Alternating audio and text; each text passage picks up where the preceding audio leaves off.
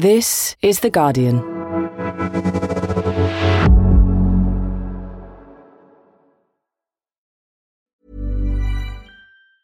Tired of ads barging into your favorite news podcasts? Good news. Ad-free listening is available on Amazon Music for all the music plus top podcasts included with your Prime membership. Stay up to date on everything newsworthy by downloading the Amazon Music app for free or go to amazon.com/news ad free. That's amazon.com/news ad free to catch up on the latest episodes without the ads. Finding your perfect home was hard, but thanks to Burrow, furnishing it has never been easier. Burrow's easy-to-assemble modular sofas and sectionals are made from premium, durable materials, including stain and scratch-resistant fabrics. So they're not just comfortable and stylish, they're built to last. Plus, every single Burrow order ships free right to your door. Right now, get 15% off your first order at burrow.com/ACAST. That's 15% off at burrow.com/ACAST.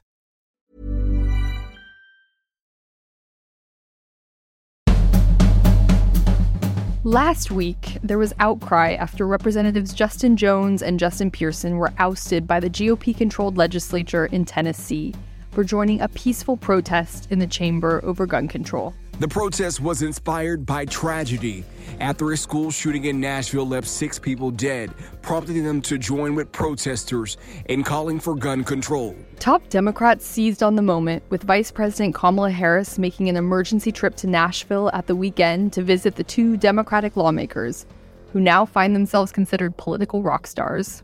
We called for you all to ban assault weapons, and you respond with an assault on democracy. But what happens now? Will Republicans be deterred from similar acts of political retaliation in the future? Will voters in Tennessee be emboldened to do more to protect democracy? I'm Lauren Gambino, in for Jonathan Friedland, and this is Politics Weekly America.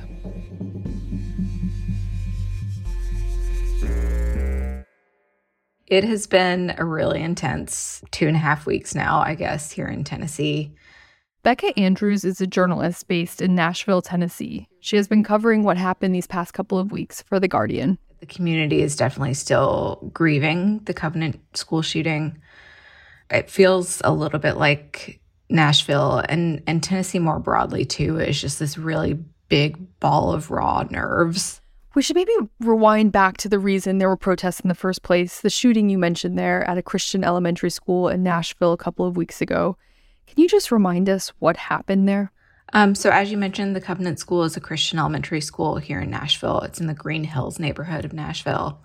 Basically, a shooter entered through a side door and wound up killing 3 children, all of whom were 9 years old, and 3 adults. The devastating images of small children moving single file, holding hands, terrified faces seen through school bus windows. Nothing like this has happened in Nashville in recent memory. There was a vigil at the Capitol the Thursday after it happened, and there were tons of people there, thousands of people. Dr. Jill Biden among the mourners at the candlelight vigil. Earlier Wednesday, the First Lady laying flowers at a memorial outside the school. Live music, Margot Price sang, Sheryl Crow sang, and it was just this very emotional scene. The community is still very, very much grieving what happened. But I think you touched on something there, that there was already these sort of calls for change. So I guess I was wondering if you could tell us a little bit about how the shooting led to these protests at the state capitol, what it felt like, who was there, and what they were asking state lawmakers to do.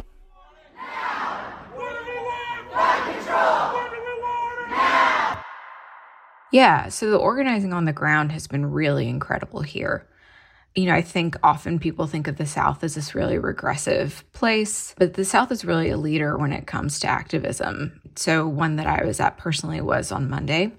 It was a coordinated walkout of schools by school-age children. I'm very sad that everyone has to be here, but I'm also very happy that people are here and fighting against what's been happening.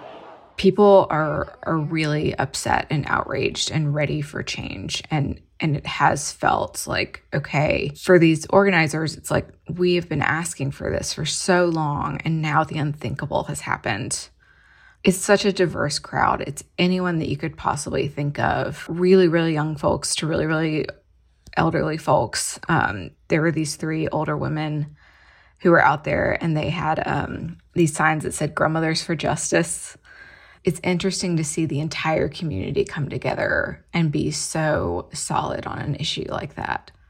And so it was during one of these protests at the state capitol where 3 state representatives decided to join. They went to the front of the chamber. No action! No peace! No action! No peace! They've now become known as the Tennessee Three. But I was wondering if you could tell us a little bit about who they are and why they joined this protest at the Capitol. So that would be Representative Gloria Johnson, Representative Justin Jones, and Representative Justin Pearson. From their account of the day, the lawmakers were in chamber. The House was in session. These 3 kept trying to bring up gun control.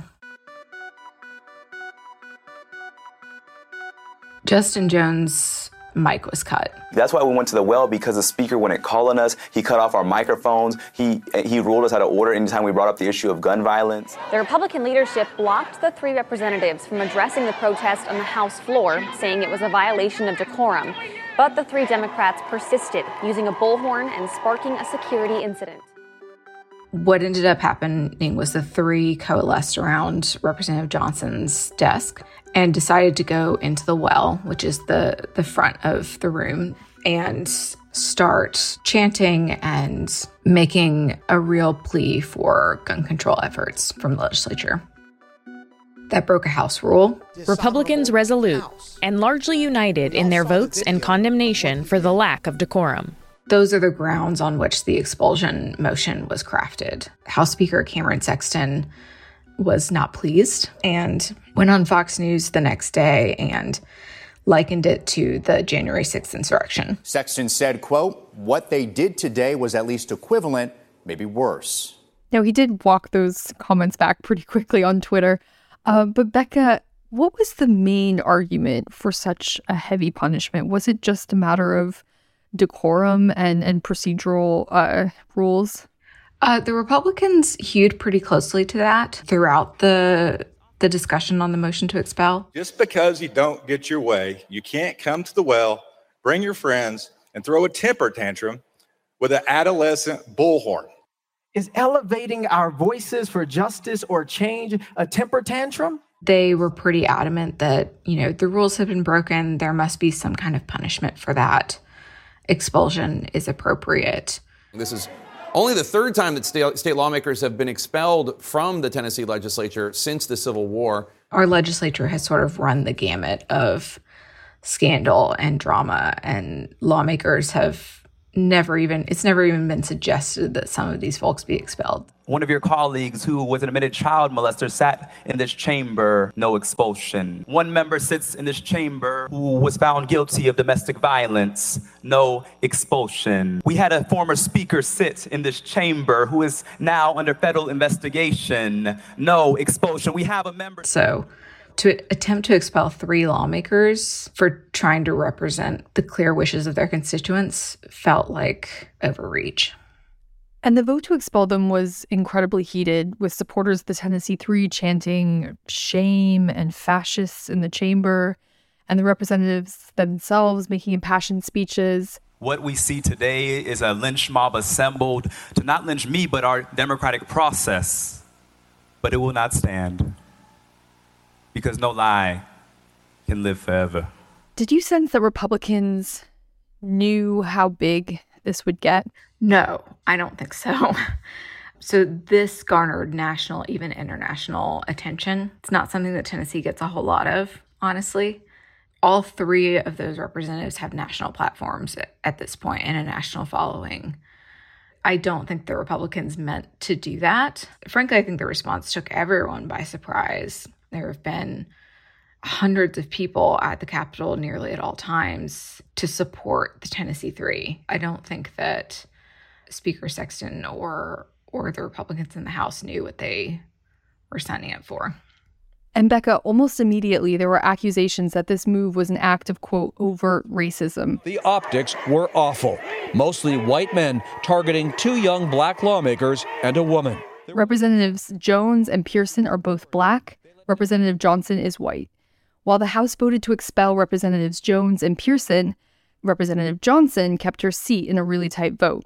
When asked by reporters, Johnson herself said, "It might have to do with the color of our skin." Republicans denied this straight away, but Johnson is not the only person to raise this, right? Oh, absolutely not. And I think you really have to take into account the history here.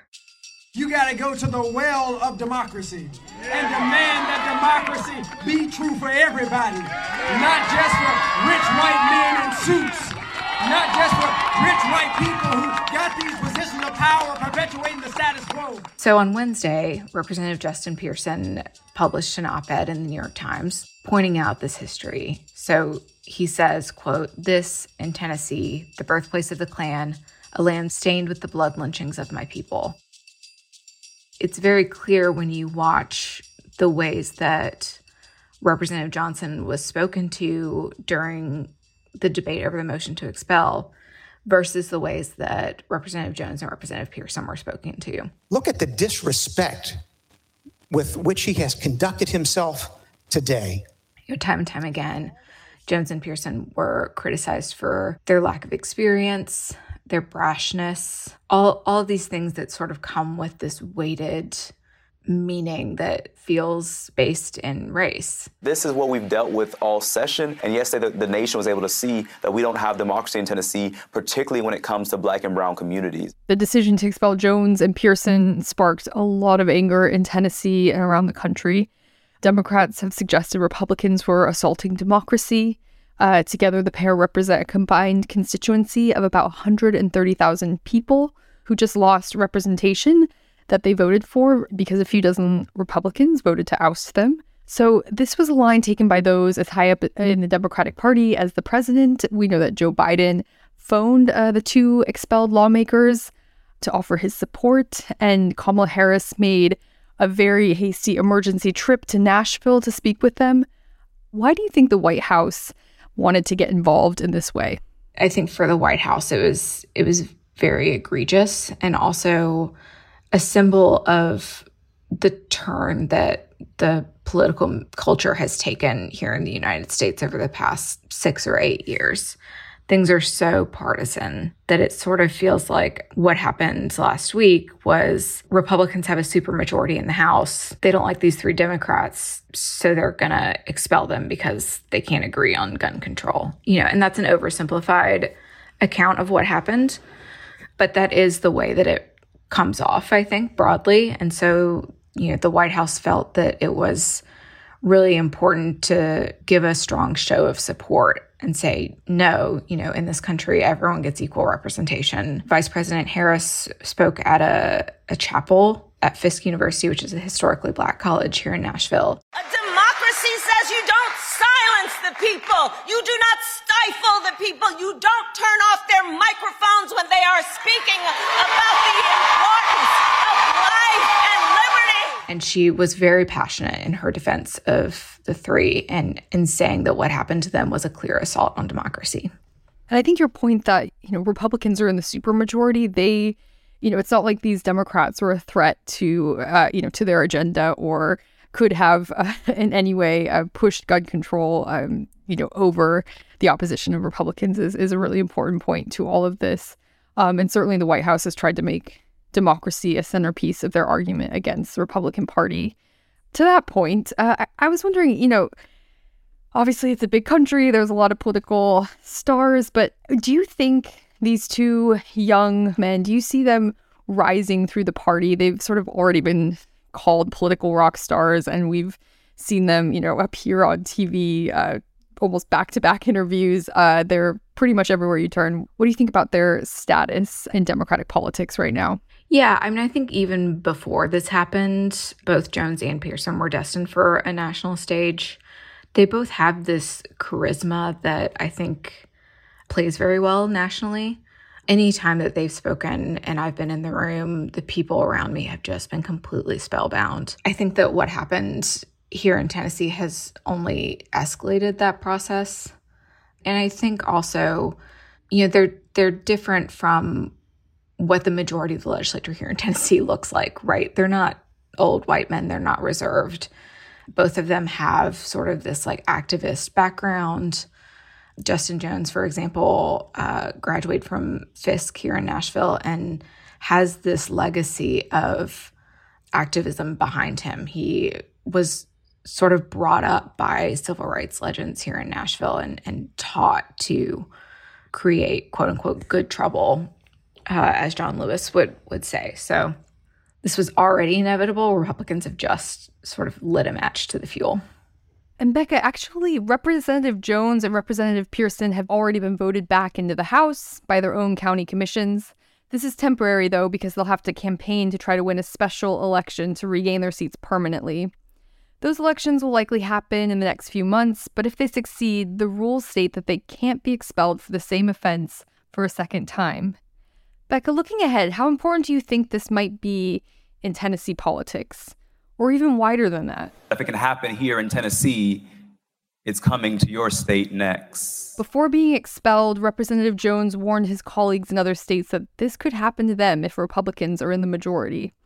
But how will other Democrats interpret what happened in Tennessee? Is it a moment to worry? Or does the outrage it sparked create hope? Yeah, I think it's a little bit of both. I think it's hope and worry. There's certainly a fear that what happened in Tennessee will be used in other state houses to expel lawmakers that are progressive. That would not come as a shock, and we've sort of started to see that develop, particularly in Florida. Now at 6, big names in the Florida Democratic Party were arrested in Tallahassee during a pro-choice rally late last night, including Florida Democratic Party Chair Nikki Fried and Senate Minority Leader Lauren Book. I think people are a little bit nervous about the precedent that this sets. However, like we talked about earlier, I don't think we expected, and certainly the Republicans didn't expect, for there to be such a massive public outcry against this. So, I also think that there's been sort of this shot across the bow to any Republicans who might try this in the future, because it doesn't play well with the constituency.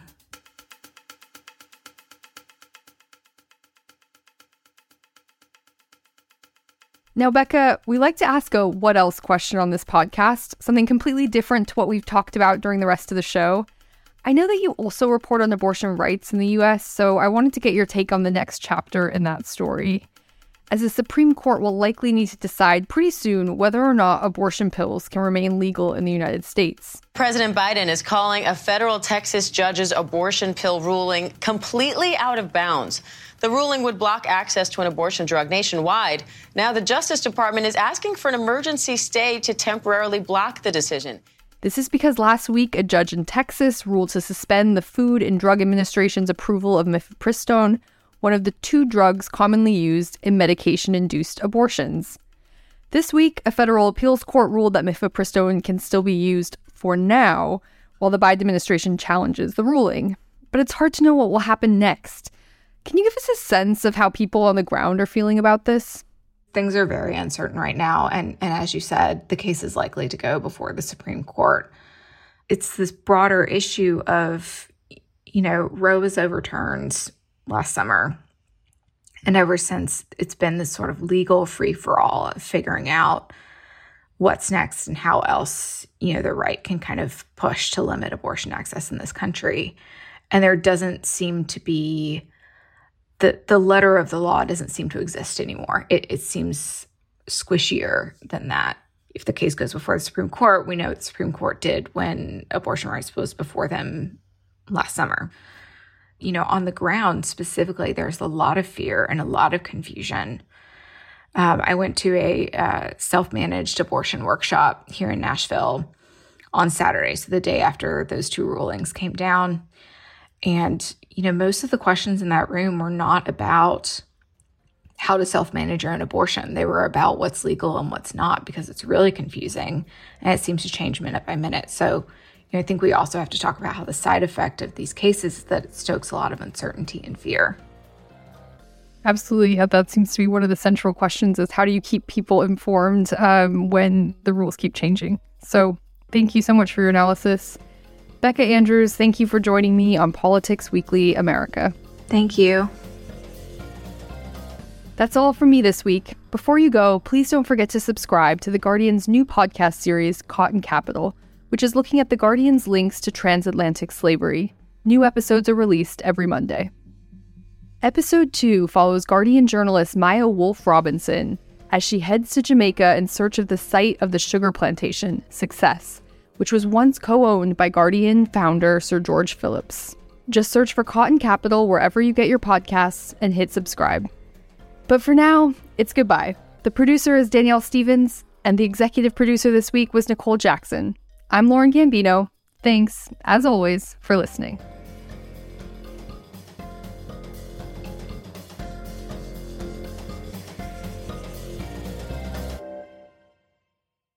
This is The Guardian.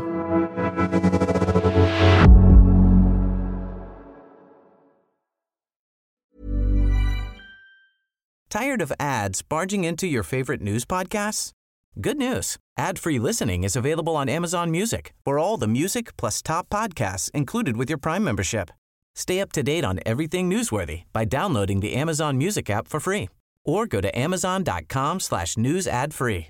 That's amazon.com/news ad free to catch up on the latest episodes without the ads.